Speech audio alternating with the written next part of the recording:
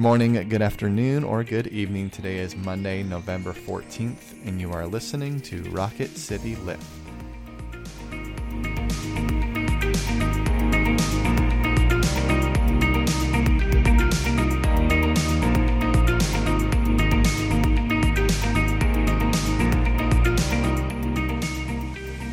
Everyone, welcome to Rocket City Lift. I'm Tara Bolger. And I'm Brett Goodeman. And we come to you 3 times a week and try to bring a bit of a spiritual lift to your day.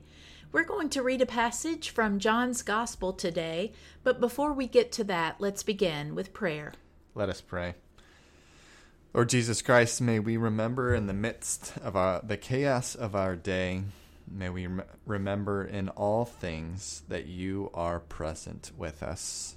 That you are here with us in all relationships. You are here with us in all difficulties. You are here with us in all apathy as well as action. We pray this all in your name. Amen. Amen. Friends, listen to our reading from John's Gospel, the 14th chapter, verses 25 through 31. I have said these things to you while I am still with you. But the Advocate, the Holy Spirit, whom the Father will send in my name, will teach you everything and remind you of all that I have said to you. Peace I leave with you.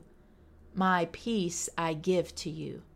I do not give to you as the world gives. Do not let your hearts be troubled, and do not let them be afraid. You heard me say to you, I am going away, and I am coming to you. If you loved me, you would rejoice that I am going to the Father, because the Father is greater than I. And now I have told you this before it occurs, so that when it does occur, you may believe. I will no longer talk much with you, for the ruler of the world is coming. He has no power over me, but I do as the Father has commanded me, so that the world may know that I love the Father. Rise, let us be on our way. This is the word of the Lord. Thanks be to God. Tara, how are you, and what has been bringing you joy lately? I am good, and the thing that brings me joy is the same thing I think the last time we talked, which is watching my kid play basketball. Actually, last time we talked, you said nothing, so it's a much better week. Friends, basketball season has started, and my youngest daughter has played basketball for many years, but she's taken a special joy in it this year. And so to watch that makes me really happy. Yes, I'm glad that something's perked me up again. This is, it's not necessarily bringing me joy, but it's just been very funny. Allie texted me a video yesterday of a raccoon in our backyard and was just like, should I be concerned about this? I was like, probably not. And then she texted me a picture 6 hours later, and it was still in the same spot. I'm like, you should probably be concerned about that. And animal control came out, and it scampered up a tree. And they're like, well, it looks like it's starting to get sick. So call us tomorrow if it's still here. And I woke up this morning, and that sucker was in the same spot, just hanging out. So it's been a source of joking between Allie and I the past 24 hours of this raccoon that is slowly dying in our backyard. Does animal control provide medical care for wild animals? No, are they going to bring in some antibiotics? No. They're gonna kill it. It's just that when it's sick, it won't be able to scamper up the tree. And so when they came, it scampered up the tree, and they're like, nothing we can do. But they're going to kill it just because it's sick? Well, I think so. Wow, this took a turn. I mean, I think it might be like rabies, so you don't want that out in the world.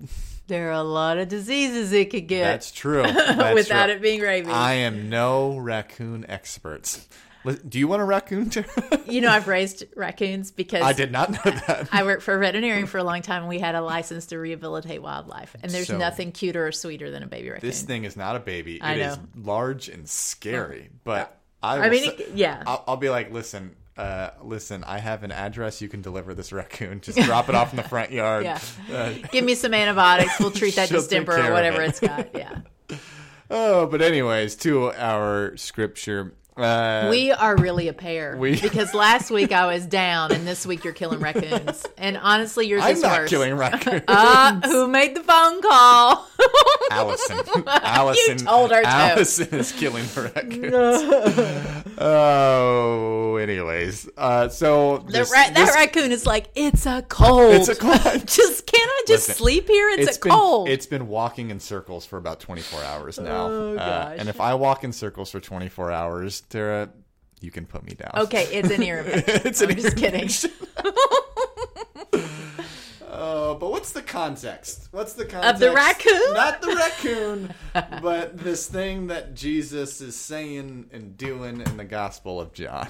Well, I kind of giggled because last week our passage was from John 17, and it was part of the farewell discourse. This is 3 chapters earlier, still a part of the farewell discourse. There's a lot of farewell. There's a lot of in farewell. John, which, to be fair, John was written the latest. He has the ability to see kind of the wholeness of Jesus and what that end looks like.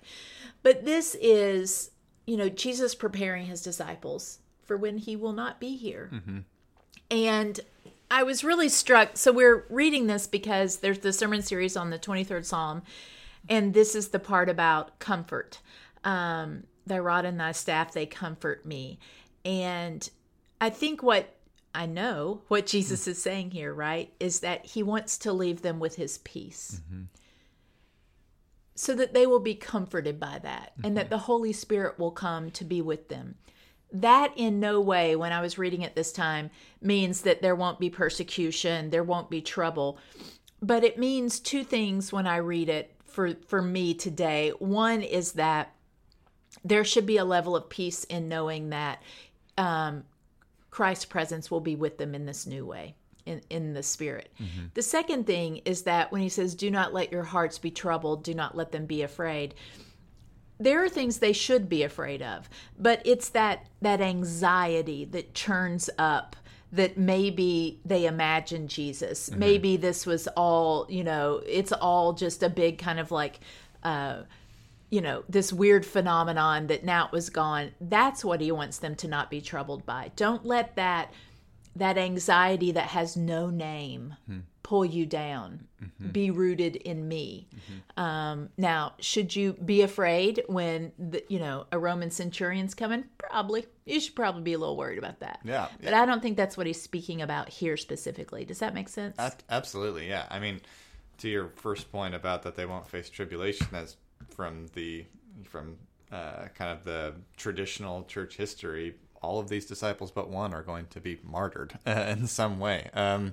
And so glad he didn't lead with that. Yeah. He's like, by the way, anywho, so that there will be difficulties that come, but the promise is that is that peace, but that peace that comes with God's presence, right? Yeah. It's the Paraclete, it's that Spirit, it's the breath of God that will be with them, that will bring them peace when these difficult things will come. And yeah, that there will be moments of fear. I always,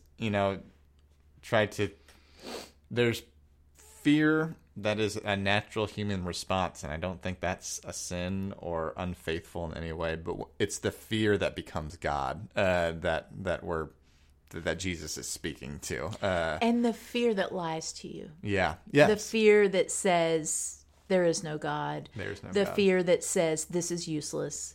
That's the fear that I think Jesus really speaks to, because I think also I made that joke about, so many of them are going to die, but I do believe even if Jesus had told them, and this is biblical imagination, folks, even if Jesus had told them, you will be martyred for this, but I am the Messiah and the church must stand, I bet most of them would still do it, right? Mm-hmm. But it's the idea that it's suffering for no reason, that it's tribulation for a folly. Mm-hmm. That's the fear and the lie. Mm-hmm.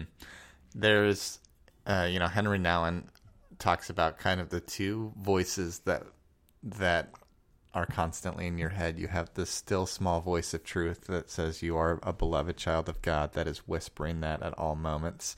And then you have the voice of the deceiver that tells you that you are not part of this family, that you aren't good enough, that you aren't a child of God, that all the terrible things you think about yourself are true.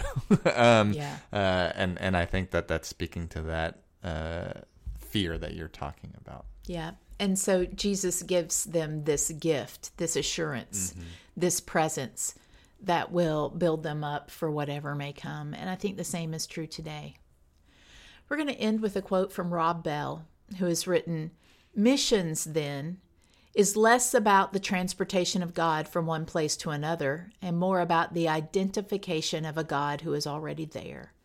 You see God where others don't, and then you point him out.